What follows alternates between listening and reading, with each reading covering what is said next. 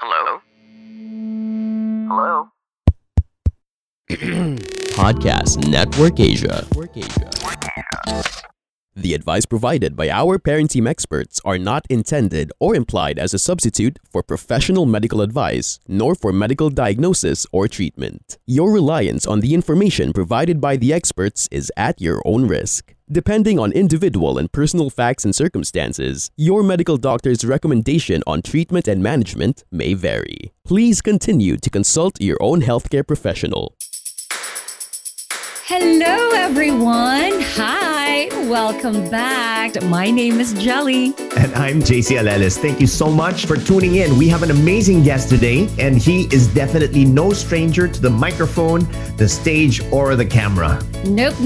When we say his name, you'll be like, familiar name. I know that voice. I know that face. I've actually hosted with him before, and it was funny when we hosted the event together. It was a cake decorating event. It's funny to hear our names because his name is actually my surname. Ayan, that's already a hint for you guys. Now, he also has his own podcast. That's why it's a very familiar voice. He is an actor, a writer, a stand-up comedian. In short, he is just an unbelievably talented entertainer. Definitely not a one-trick pony. And you know what? That's exactly why I'm excited about having him in the show today because, I want to pick his brain. I want to learn from his story about how he was able to forge his own path in the entertainment industry, with its ups and downs. And this episode's title is so perfect. We're calling it Going Against the Grain.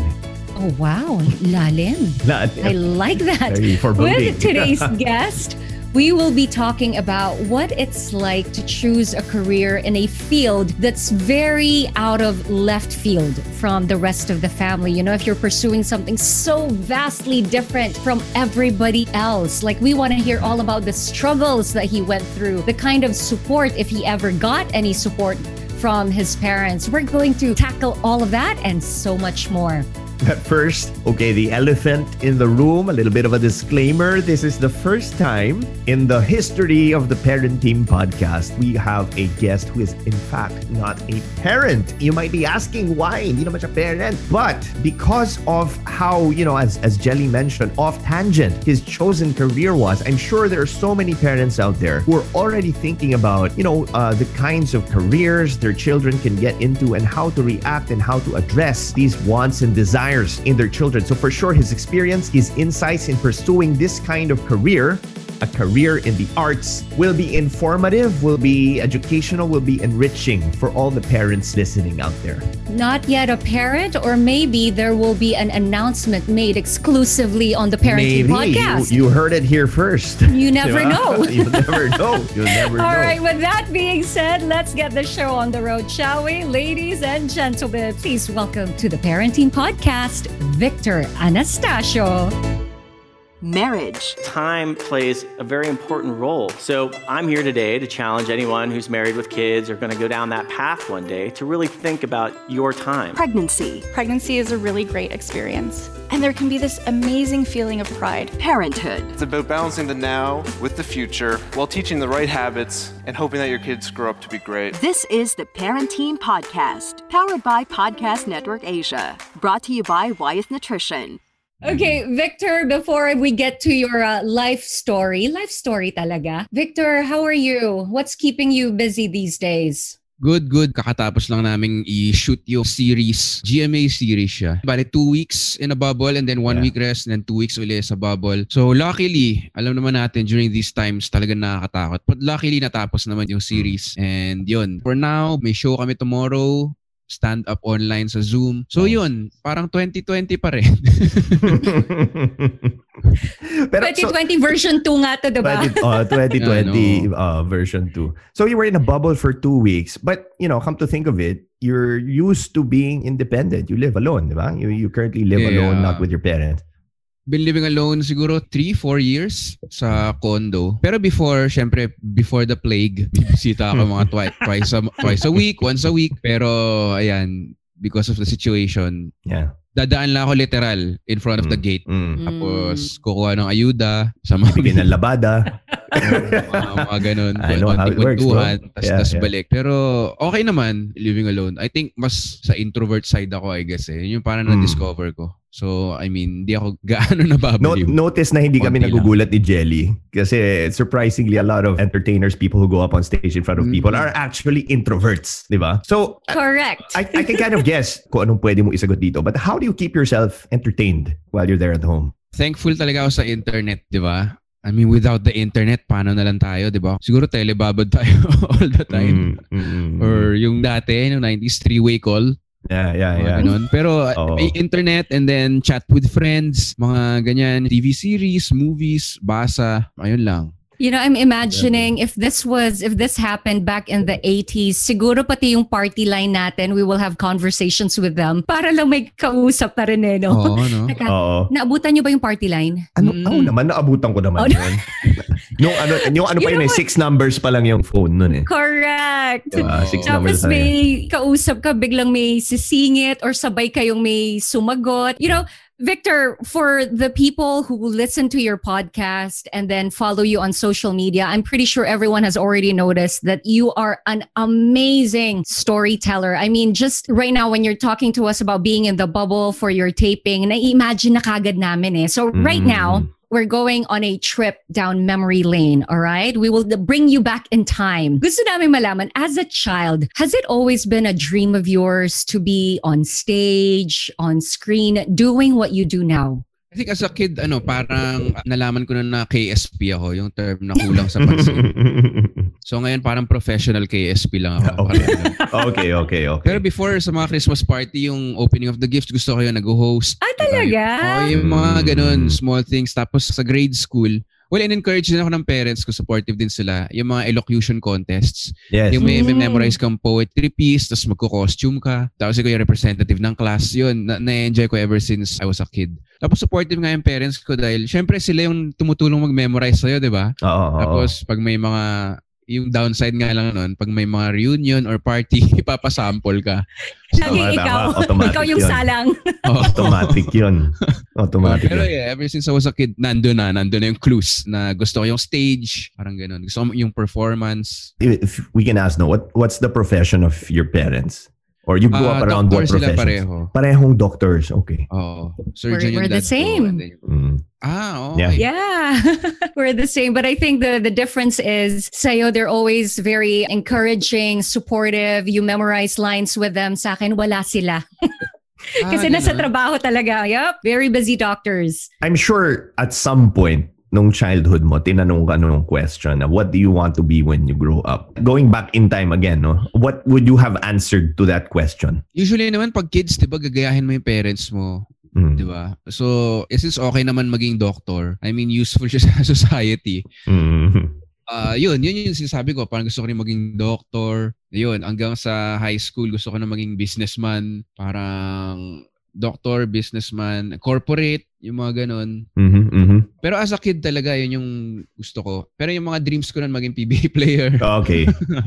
Siyempre, as a Pinoy kid, di ba? Parang lahat kayo nag-alaro sa kalye ng basketball eh. Tapos nanood kayo yung PBA. So yun yung mga, tapos sitcom. Napapanood ko yung mga sitcom, yung mga palibhasa lalaki, bebote nga. Sabi ko, yun yung gusto kong work ko. Naglalaro lang sila.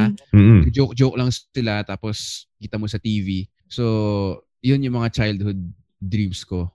Yung mga yung mga kasama mo sa bahay no at the time no. So kunya nanonood kayo ng bebote nga ganyan palibhasa lalaki. Did you respond any differently than them to yung content na pinapanood mo? Yung parang ikaw parang tuwan-tuwa ka, mahalak ka ganyan pero parang sila parang NR lang ganoon. Ano yung dynamic sa bahay nun? Hindi naman. Parang lahat naman na enjoy yun at that time. Siyempre yung parents lang, may mga green jokes yan, yung mga sitcom nun eh, no? So parang siyempre, pagsasabihan ka or na-awkward.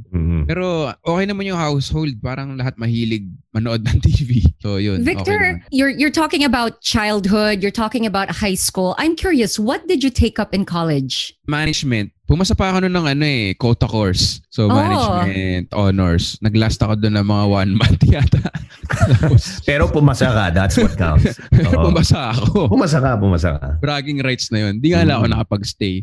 Pero, yun, business management, going to become a businessman, entrepreneur, ganun, or corporate.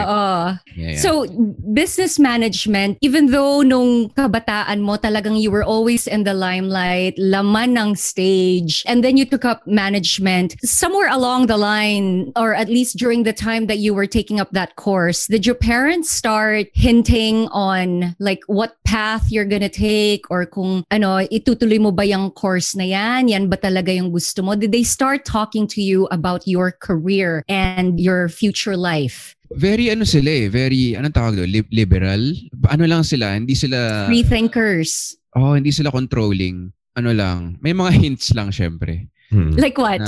Yung mom ko sinasabi niya sa dinner table na, alam mo, yung hospital namin, meron kaming 2 libreng kids na pwedeng pag-aralin ng med school. Yung mga ganun. Okay. So may mga pahapyaw na ganun. Tapos even nung nag-resign na ako sa work nun, parang hinihint pa rin na, hindi mo na type mag-doktor. Ganun. So may mga ganun naman na hints. Although never ka naman naramdaman yung kapag hindi ka nag-doktor, huwag mo nang tawagin yung sarili mong Anastasio. Like wala namang ganun from my parents. Pero syempre at that time, nung pa-college, kasi medyo entrepreneurial din yung dad ko.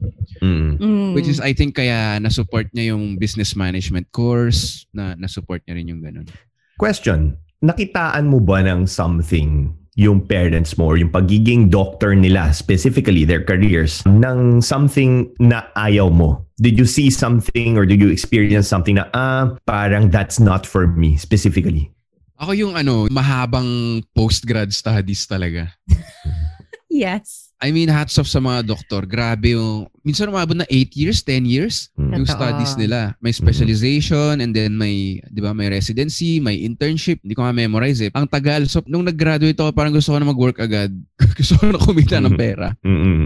Na-note ko nung sa giging doktor, medyo hawak nila yung oras nila since self-employed.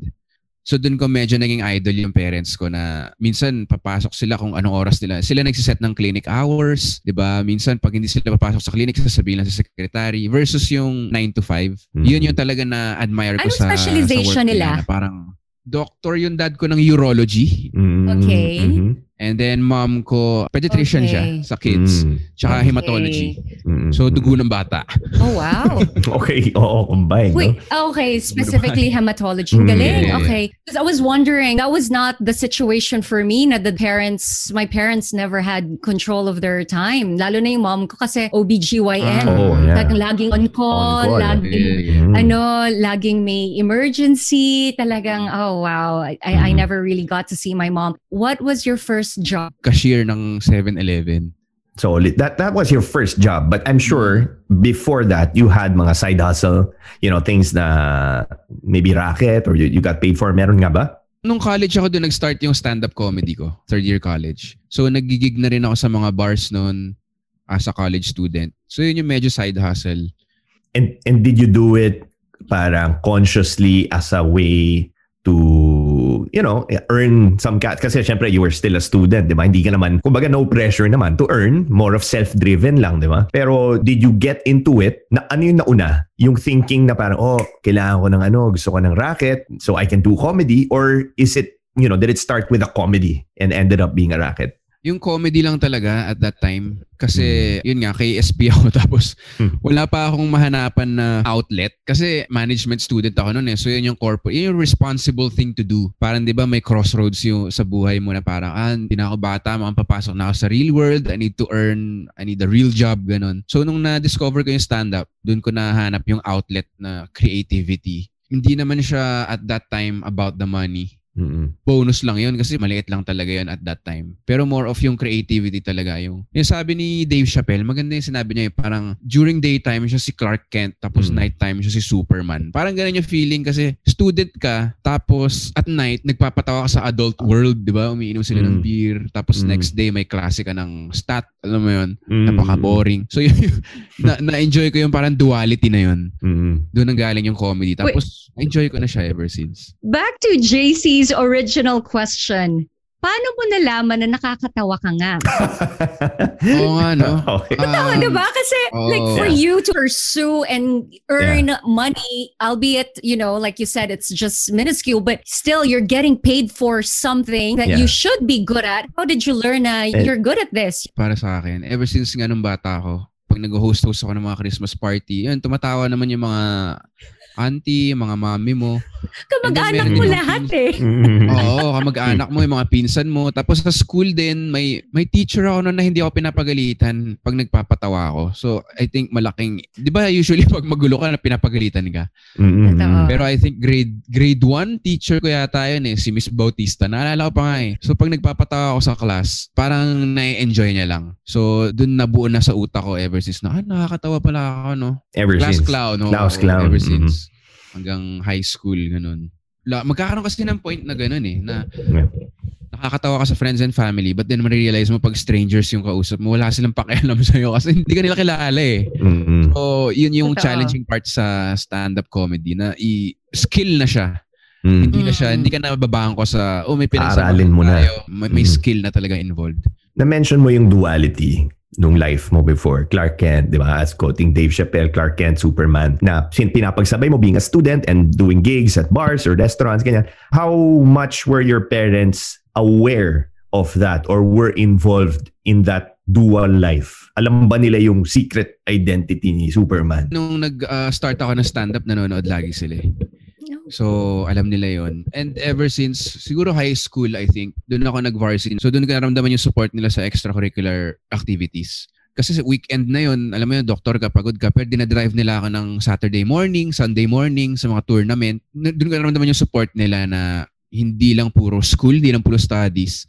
Pag may extracurricular ka na na-enjoy mo, okay rin. So, yun yung thankful din ako sa kanila. It's nice, Victor, that you had parents or you have parents who are very supportive and who are really there for you, whatever it is you decide to get into. But that's your parents. What about the rest of your relatives? I'm sure may mga kamag-anak kayo dyang nag-medicine na, may mga nag-law, mga engineers. Did you ever hear anything from the rest of the family?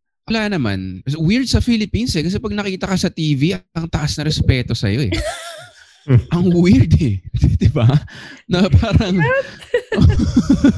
wala silang pakialam dun sa nag-brain surgery mong pinsan dun sila magtatanong sa ay mabait ba talaga si diba? Weird sa Pilipinas.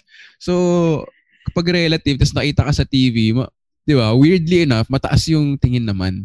Wala, ang nararamdaman ko lang sa yung more of sa relationship side, parenthood, yung but wala ka pang girlfriend, kailan ka magkakaanak, yung mga normal na ganun.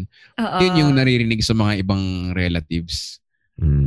But career-wise, wala naman. I'm sure marami sa mga nakikinig sa atin often get that question like, when are you gonna have a child after they get married? Kung hindi pa nag-aasawa, kailan ka mag-aasawa? Kung hindi pa rin talaga nag-aasawa, kailan ka ba magkakaanak na lang? But there's always that pressure. How do you respond to that? Evasive tactics. Change the subject. Kasi hindi mo naman, hindi mo ma-explain naman sa iba-iba, diba? Like may reason sila kung ba't sila kinasal, kung ba't sila may anak. May kanya-kanya reason. So ang hirap i-explain ng perspective mo. Tapos na yung party, ubos na yung cake. Diba? So, evasive na lang na parang, hindi pa siguro, or next time, or minsan, kailan ka mag-aasawa? Bukas. Ganun na. Patawa na lang din. Oo. Kasi, yun nga. Kanya-kanyang reasons din I'm looking at JC and I know he has a question in his head already, but I just wanted to ask this because I've been hosting for a pretty long time now, almost 2 decades. To this day, even if, you've done high profile events, well celebrated, applauded events, I still get this question from my mom who asks, don't you want to be a dentist? Don't you want to practice dentistry? To this day, what's your advice? And I feel like I'm doing good as a host and the other things that I'm doing, but my mom doesn't see that. And you are on the opposite end because it doesn't matter what it is that you pursue, you have their all-out support. What's your advice for, first, the parents out there na hanggang ngayon, inaano pa rin, parang convincing their kids to get a stable job, a society accepted expected stable job, what's your advice for them? Para pwede kong ipadala tong episode na to sa mom ko. Well, to be honest naman, never ko rin kasi hiningi yung support ng parents ko kasi feeling ko hindi rin na maiintindihan. So, yung support nila is out of necessity na lang na parang, ay, yan na yung ginagawa niya eh. Alam mo yun, never naman akong humingi ng validation from them. Like when I resigned from corporate, baka kasi isipin ng mga tao, Jelly, no, na parang, kaya pala, kasi sinuport siya actively. Pero more of ginaguide nga ako yung mga ganong questions. And then, ako na lang nagde-decide. Like, tinext ko yung mami ko, Ma, last day ko na sa Union Bank next week. Tapos siya parang, ganun. Yung parang blindsided na lang sila sa mga career decisions ko. Para wala ring, resentment na. Kasi pag tinanong ko, feeling ko na parang, gusto ko po maging career comedian. As a responsible parent, hindi mo isusupport yun kasi sobrang risky niya, di ba? And then wala kang experience doon. So, I think sa mga parents, understand that you will never fully understand. Parang gano'n na lang eh. Pa-elaborate naman, deep nun Parang gusto ko yun Like, paano mo i-explain sa parents mo, Doktor yung Laika Gems? Okay. Paano mo, di ba? Paano mo i-explain sa parents mo yung, hindi po kasi may binabayaran ako ng brands para mag-post ng picture sa Instagram. Sila 10 years sila ng anatomy or something, napaka-scientific, napaka-intellectual. So, understand na lang na iba talaga yung mundo pagka naging artist yung anak. Like, ibang set of rules siya. So, hindi rin siguro mai-enjoy ng anak mo yung i-impose mong job kung artist siya or creative siya. Kasi ibang ibang personality. Do they try to understand? Do they ask kung like a gem? Do they ask kung ano ang definition ng influencer? I mean, do you think it's a parent's role, it's a parent's job to parang really understand yung mundong ginagalawan ng anak niya? Especially as an adult Oo, I think job naman ng parent yun. And I think, hindi ko alam, wala akong anak. Pero hindi mo naman mapipigilan yung sarili mo to be curious sa anak mo di ba? Kasi, anak mo yun di ba? So, magtatanong talaga. And then, ine-explain ko na lang kung paano. Although, ang hirap talagang i-explain yung financial part kung paano ka... Parang magic lang, compared to what they do. I think big factor yung saya ng work natin. Kunyari ikaw nag-host ka weddings, di ba, JC? Yeah. Ang saya niya kasi, di ba, ang saya niya occasion, di ba, ikaw Jelly brand. Ang natin doon, cake decoration. So yung normal perspective na to work is to work seriously. Yeah. Yun, I think, yung may disconnect sa work nating tatlo or yung mga similar work natin na in entertainment or in hosting. Paano nag-e-enjoy yung anak ko, or in my case, papatawa tapos iinom? Paano siya kikita? Hindi naman trabaho yun kasi masaya. Totoo. May ganun parang ini-equate na kailangan miserable ka. If you're seriously working, dapat medyo on some level miserable ka. Dapat Parang work ganon. hard. It has to be, where's the hard part in what you're doing? Or if not miserable, serious. Diba? Na parang may office, di ba? Meron kang home office. Yung the works ng, I think, previous generation of definition ng job. So, I guess sa parents, lalo na new parents, nako, lalo pa mag-e-evolve. Ako, entertainment na ako, hindi ko maiintindihan yung mga trabaho ng YouTuber, TikToker, di ba? Content creators.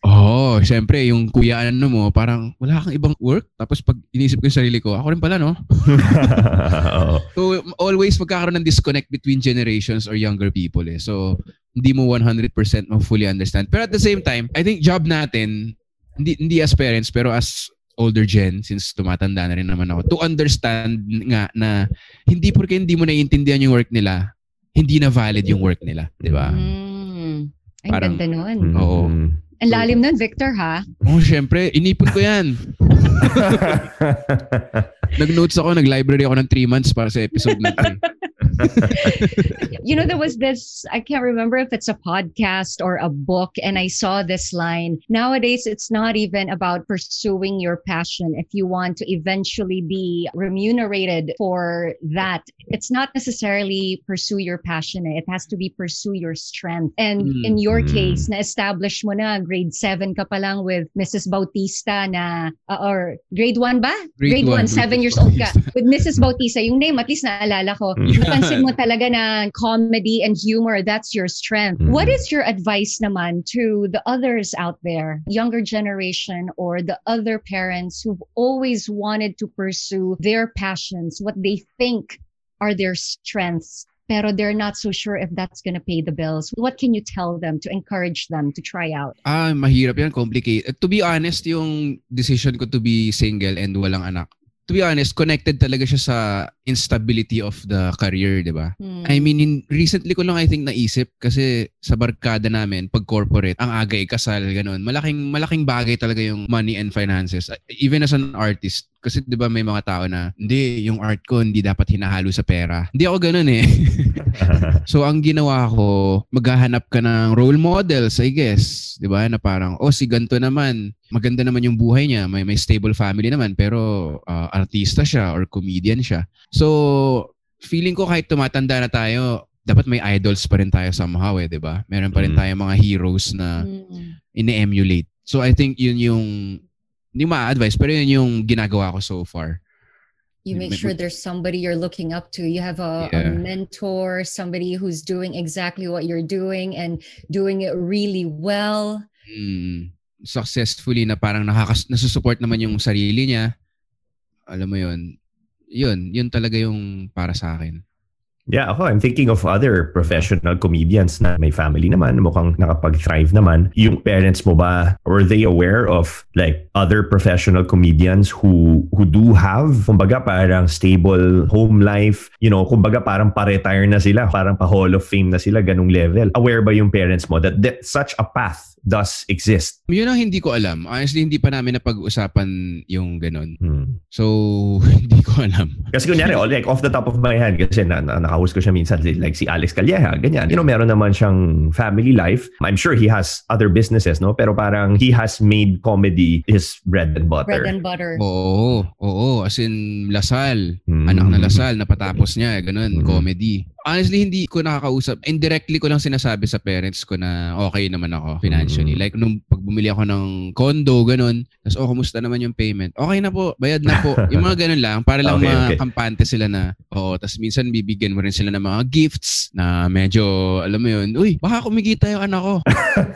Medyo mahal to ha. Hindi naman pala siya nagugutom. Oo, yun. So, parang yung mga ganong gestures, para lang kumalma sila. Kasi I feel as a parent, yun yung sinasabi ng mga tao eh. It never ends talaga. Kahit yung friend ko rin nakasal na and then may anak na. Nung pandemic, tinatanong pa rin, may pagkain ba kayo dyan? So, never ends talaga kahit ikasal na yung parents. So, ayun. Let's dig into that, no? Na-mention mo yung friends mo, nakasal na, ganyan. The ones, especially na kunyari galing sa corporate world, siguro some of them have kids. How do you relate to them? Nagkikita pa ba kayo? Na-FOMO ka ba? Nagbago ba sila? Anong basa mo sa kanila? What's your read on them? Pagka nagkaanak talaga yung barkada mo, absent na talaga yun, feeling ko eh. Lalo na pag newborn.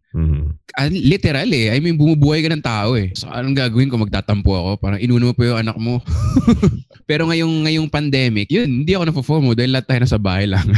Okay. Pero, we're all on the same boat. Nung barkada Christmas party, tapos may baby na dumating, medyo na mind blown kami lahat. Naalala mo ba yung point na yun, JC? I mean, feeling ko, nadaanan mo yun. Not too long ago. Oo, di ba? Or ikaw, Jelly, yung annual barkada dinner nyo na inuman yung lang. Yung first time na may nagdala ng baby. Yeah. Yan, medyo mind blowing yan. Medyo parang maiilang ka na. Ano nangyari? It might be different. I feel like it might be different for men as compared with women. Because for us, we're like, the mother instinct kicks in right away. You just want to hold the baby, you want to carry the baby, you want to play with it. Tapos for some of us, the ovaries start getting tickled, but maybe it's different for women. I'm not so sure. Yung instinct namin, itago yung beer, tsaka yung medyo mag-ayos ka muna ng konti, di ba? Parang respectable din ako. Medyo iba na. Hindi ka magmumura, alam mo yun. Ay, may bata.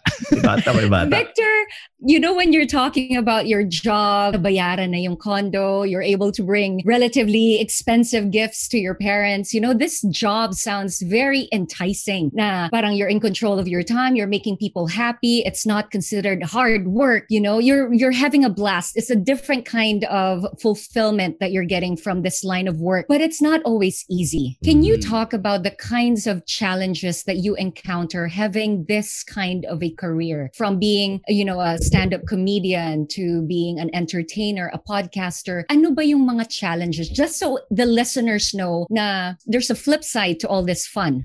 Yung I think the flip side of freedom, na-realize ko rin siya, free ako during weeknights, pero pag holidays, ako yung nagtatrabaho. Kasi entertainer eh. Ikaw yung wala. Oo. So, yun yung flip side nun. Parang free sila sa 3-day weekend, may beach sila, kami nagigig. So, yun yung flip side nun. Na yung freedom is not absolute eh. Parang siya eh, give and take. Yun. Tapos yung freedom na, okay, free ako mag-mall during the week, pero yung friends ko, sa laki ng kita nila sa corporate, free sila mag-New York. So, meron lang silang 4 weeks vacation, pero pwede nilang, yung mga ganun. Tapos yung freedom din na, di ba sa business natin, kunyari JC and Jelly, may mga lean seasons, kunyari sa hosting, di ba? December, busog tayo. Busog tayo. Tapos mga August or So yung freedom mo, kailangan alagaan mo rin. Kasi pag bumili ka ng brand new sasakyan, nagkolekta ka ng Jordan, alam mo yun, iPhone, wala. Yung freedom mo, may enslave ka for the rest of the year. So kailangan may discipline ka. And at the same time, patience talaga, tsaka tolerance mo for para minsan tititig ka sa abyss. Feeling ko naramdaman nyo to last pandemic kasi yun yung work natin eh. Di ba? Oo naman. Medyo nakikita kayo parang yung abyss yan na naman yung abyss eh. Parang medyo papalapit ng konti. Di ba? Parang dyan na naman siya eh. Yun talagang abyss na hindi mo alam kung anong mangyayari, hindi mo alam kung anong work mo. Ang bigat nun sa health, di ba, sa mental health versus yung mga work from home na syempre sa natin parang hindi ko kaya yan. Depende talaga sa personality mo. Tapos yung iba pang challenges, stage fright. May stage fright kasi ako which is very ironic. True! Shocking. May nabasa ako, yung stand-up comedy is controlling why people laugh at you. So feeling ko yun eh. Pero pag kunyari nag-host ako and then may weird feeling na parang na minsan nagpa-flop sweat ako or may ganun pa rin eh. Which is sobrang ironic kasi nandito ako sa trabaho to. Pero yun yung challenges. I think na-experience nyo rin yung kasi pag kunyari pinanood, kasi JC pala, isa yan sa mga idol ko nun yan. Sinabi yan ng kaibigan ko na parang, tuloy mo yung wedding hosting kasi alam mo si JC, yaman na, ganun. Idol! Moving on. Pero diba, ang tingin nila sa'yo parang wala lang. Pero I'm sure kinakabahan pa rin kayo every time nag-host. Yeah, meron ganung point na parang fight or flight ka eh. Na parang, andun ka na eh. Ano gagawin mo? Di ba? Hindi ka naman na excuse dyan. Di ba? So, you have to do something. You're just going to have to face that. And I think for most of us, we've already learned to channel that fear and anxiety to the energy and, enthusiasm and hosting, and hopefully translates. So yun yung constant challenge na hindi naman nawawala. Kasi since live tayo, sobrang unpredictable, di ba? Reaction ng tao, masama ba araw nila? Alam mo yun, willing ba makipag-joke yung couple, yung relatives ng couple, or mapipikon ba sila? Yeah. Mga ganun, magkakamali ka ba ng brand? Imbes na ito yung masabi mo, yun yung constant challenges na inside our head lang na hindi nakikita ng mga tao siguro. So definitely, even kahit na sobrang saya ng trabaho natin, yan, it's rewarding also. Definitely, I guess wala naman talagang trabaho na madali. Yeah, yun talaga. Wala naman trabaho madali. No, even if they don't understand the nuances of what we do, diba? Sorry, Jelly, to interrupt. No worries. You've already mentioned the abyss. JC and I are already seeing it in the horizon. It is getting a lot closer than we would have wanted. Bebenta ulit ako ng tosino, by the way. Mamaya, ipa-plug ko po. Yeah. Dating gawin. I have a question. What were your realizations during this pandemic where your career is concerned? Narespeto ko yung trabaho ng iba. Para siyang showbiz answer, pero hindi, narespeto ko talaga. May mga friend kasi ako na business owners. So ako, as a host, as an actor, as a comedian, zero yung income ko. Sila negative. Kasi nagpapasweldo sila eh. Yeah. So yun yung, ang laki ng respeto ko sa mga And then of course, yung kuya ko sa PGH, So lalong lalaki yung respeto mo. Tsaka yung kaba mo na yung mga sinasabi sa news na frontliner, parang kilala ko yung may mga kaklase ko nung high school. Tapos talagang nakakakaba. Yun lang, tumaas lang yung respeto ko sa ibang trabaho. And but then at this sorry to interrupt, baka lang makalimutan. Go on. Meron mga nagme-message naman sa Instagram na kasi to amuse myself, para hindi ako mabaliw, yung nagpapatawa ako, kay SB nga ako, which is for myself. Pero may mga nagsasabi na, thank you sa mga post mo, parang gumagaan yung pandemic, which is parang ang bait ko, pero hindi ko naman iniisip yun.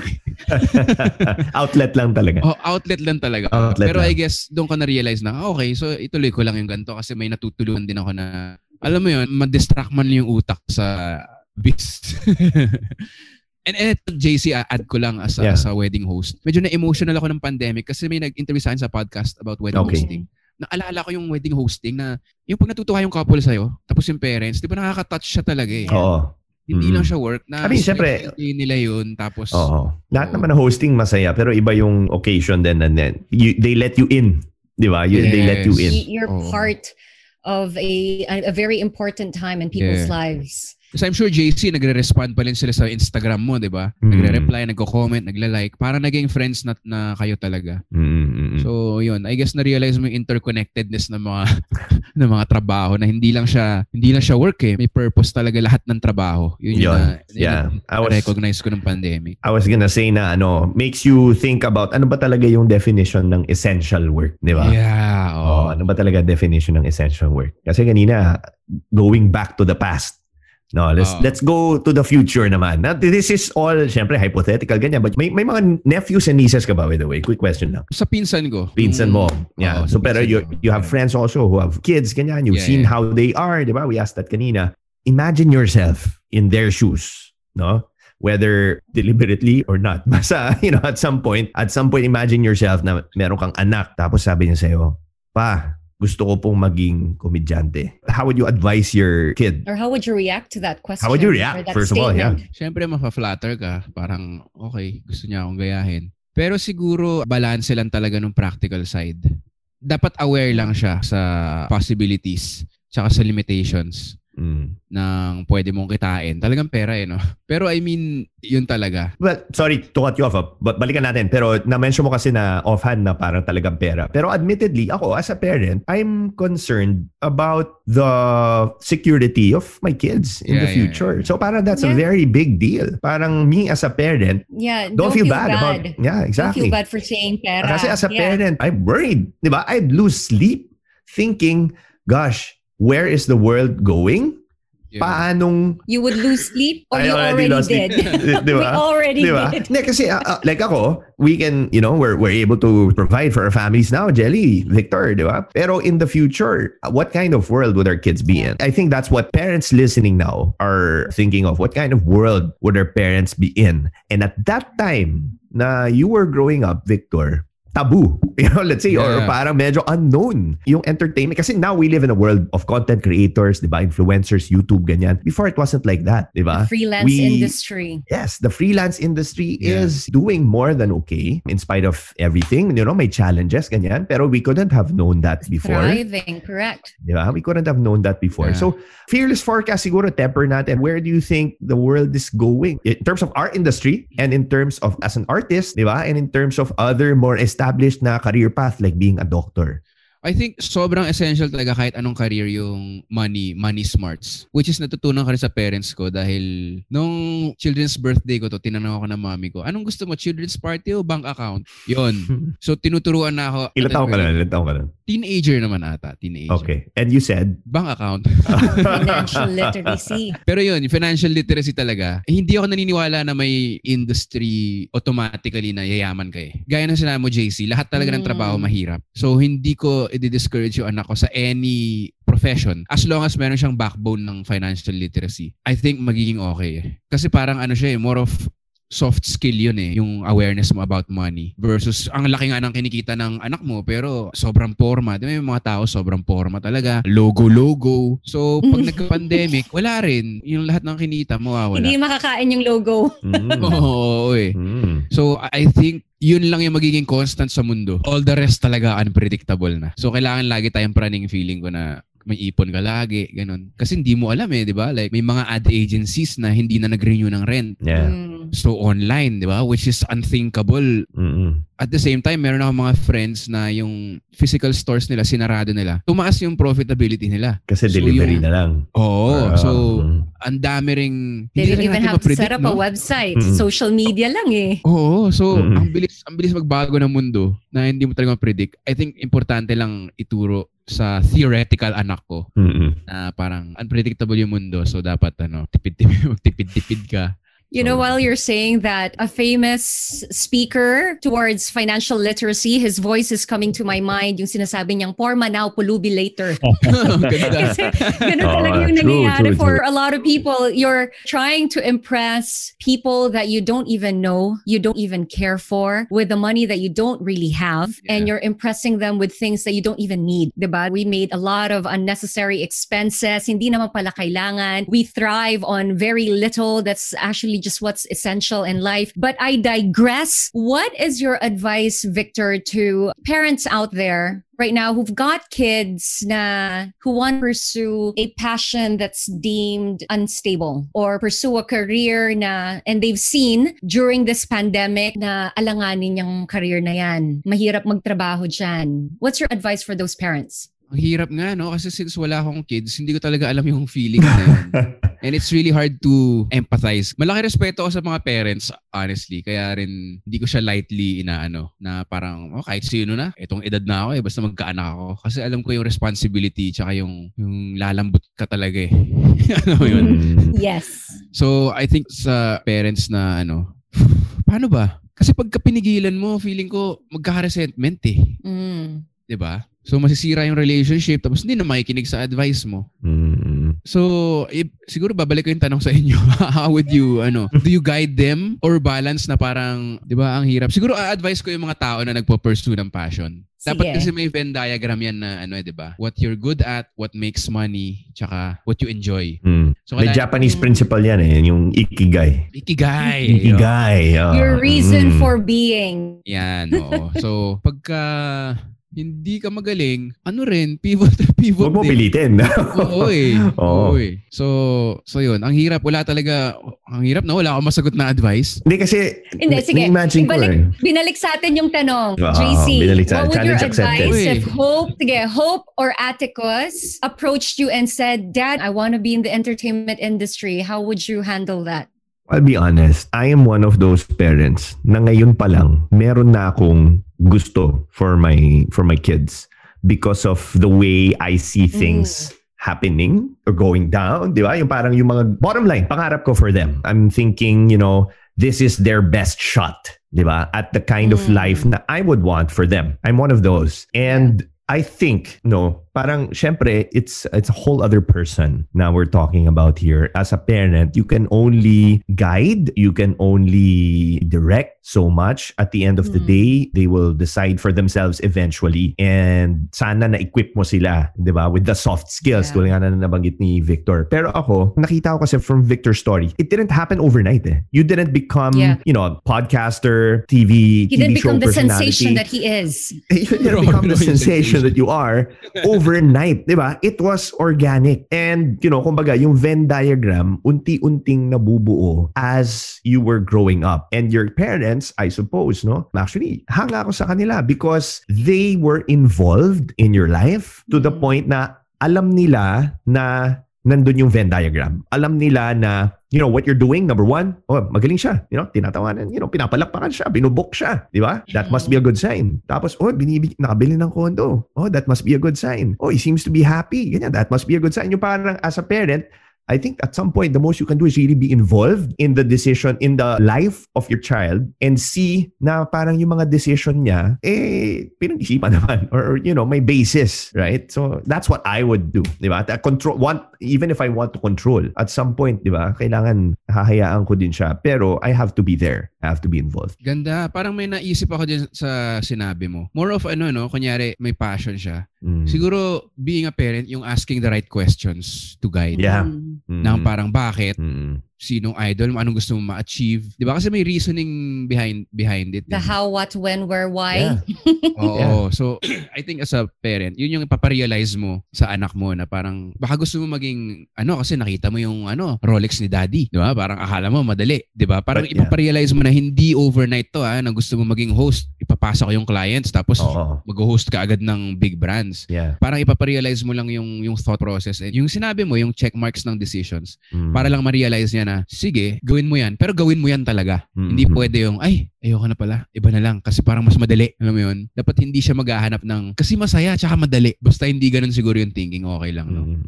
To go back to that challenge you threw our way, ako, Jace, right now, I really don't think about it. Because one thing I do know, my daughter is such a free spirit and she is wildfire. You know, she pursues a lot of things right now. And of course, we can't tell because our kids are young.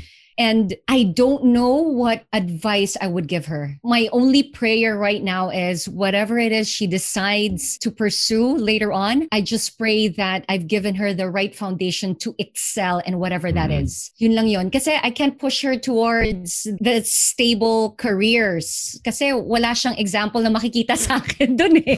Diba? It's the same thing with her dad. We're not exactly role models for that. So ano lang talaga, it's really, I pray that, she has learned and we have guided her towards what she needs to learn to actually make something of herself and really excel. Be the best at whatever it is that she chooses. Yun lang. And I pray na whatever she chooses, I'll be okay with it.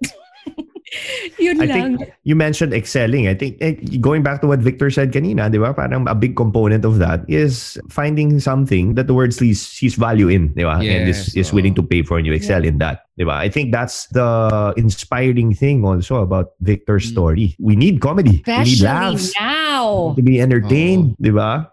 It's a great discussion. It's an inspiring discussion. I wish we could continue. Thanks, Victor. Guys. Thank you for opening yourself up to us. Thank you for sharing bits and pieces about your life. We truly appreciate your time. Thank you too. Thanks for having me and thank you for the future advice. Thanks, Victor. You know who to ask. Thank you. Thank you so much. You know who to ask, hindi kami. You know who to ask. Victor, we appreciate that you spent all this time with us. But before we let you go, where can everyone see you and catch you? Thanks, no? Popromote ko lang. Like you said, kailangan natin ng comedy ngayon. So follow at Comedy Manila on Facebook and Instagram. Nandun yung shows namin. Zoom online shows. Surprisingly masaya. Zoom online shows. I'm not surprised. After ng gig, minsan nag-hangout pa kami kasama yung mga nanood. Kwentuhan na lang. Walang gustong umalis kahit tapos na yung show. Kasi experience ang saya. siya. Oo. Misi kami. Na-enjoy namin yung stand-up. Hindi lang yung audience yung nadidistress, pati kami. Instagram naman at Victor Anastasio. And of course, Podcast Network Asia sa Bayan with Victor. Yeah. Thank you. Thanks again, guys. Wait, pwede mo na bang i-promote yung tinaping mo? Or hindi pa pwedeng banggitin? Heartful Cafe on GTV. GTV yung dating GMA News TV. So, naman na ng entertainment, soap, so yun. Wala pang final time slot, pero weeknights yun. I-check nyo na lang yung Instagram ko. Balitaan ko na lang kayo. Ayun. All right. So, thanks, guys. Thank you. Oh, wow. That was a great discussion. I mean, with a fellow artist like Victor. And I liked seeing that side of him because always my encounters with Victor, he's always just being funny because we belong to the same podcast network family. Yeah. And during our Christmas party, the guy the whole time was shirtless. So it was nice to see this side of him na medyo serious and then, to find out a little bit more about his family. I liked it. What were your key takeaways, partner? Well, first of all, like we both said it at different times that we admire the parents of Victor for being there, for being supportive of his chosen career. But I'd like to mention lang then what I said earlier, that it didn't happen overnight. So they were there every step of the way. And because of that, they got to see his growth. And I guess that's how he came to make those choices, because his parents were confident that he had his act together every step of the way. I think what you're trying to say there, if I'm reading it correctly, is that the bond and the relationship was established early because the parents were there from the time he was little and they were always physically present and invested in his growth. Right. Kaya they were able to establish that confidence in him. Yeah. Whatever this guy gets into, he'll be aight, diba? He's got it. You know what I loved about what he stated to us is he didn't claim to know what to say because he's not a parent. I was hoping na may announcement siya, pero wala talaga. No, he didn't claim to, know and give like nuggets of wisdom to other parents out there because he wouldn't know what it's like. But I like that he emphasized financial literacy. Yeah. That is, whatever career it is your child gets into, make sure that they know how to handle money because it's really important. And it's true. The line of career is not exactly a good determinant of whether you will make a lot of money or not. Wala talaga eh. It's how well you handle money. Gusto ko na doon dinala ni Victor yung conversation. And that goes back, again, credit to his parents because, he mentioned that his dad, aside from being a doctor, was always had an entrepreneurial mindset. And I guess that's what influenced Victor also. That from the start, he didn't separate his art from his making a living. He didn't separate the two. And I think that is what allowed him to be able to thrive and continue to thrive in what he's doing. And what more can a parent ask for? Diba? That your child is happy doing something that he or she is great at, and at the same time he or she is able to support himself or herself, diba? With the chosen career. And I like that Victor is very practical. Even though he is pursuing his passion and his strength, he knows na money still really comes in. It's still a factor, something that is valuable. Kasi karamihan ng mga artists or in the entertainment industry, sometimes it's all about the passion. It's not the money. Don't care about the money. No. You have to think about the money. You do have to worry about that or do something about it at least. So thanks a lot, Victor. We really enjoyed your episode. Thanks for spending time with us and making us laugh while the conversation was ongoing. Baka pagdating ng Parent Team Season 3, we can start talking about our kids this time. Who knows with this lockdown, right? He has to keep himself occupied in some way. Yun pala, plot twist bigla, no? I'm looking forward to checking out the different schedules because I want to see how stand-up comedy is done virtually. But, I can just imagine, you wouldn't want to leave even after the skit or the show is done. You just want to hang out because it's all about the connection. Oh, yeah. And, it sounds like they have quite a community over there. Diba? And speaking of community, we want to thank again our community of parent teams right here, parents like Jelly and myself. This is, in fact, a wrap for this episode of Parent Team Podcast. Remember, fellow parents, you are not alone. We are all in this together. And the main reason why we set up this podcast is just so you know that you've always got somebody to turn to who's going through exactly the same thing you are and probably having the same thoughts. So please do not forget to follow and subscribe to the podcast. And of course, share it with your friends. See all of you again next week for another episode. Again, my name is Jelly. And this has been JC. Catch you guys next time. See you then.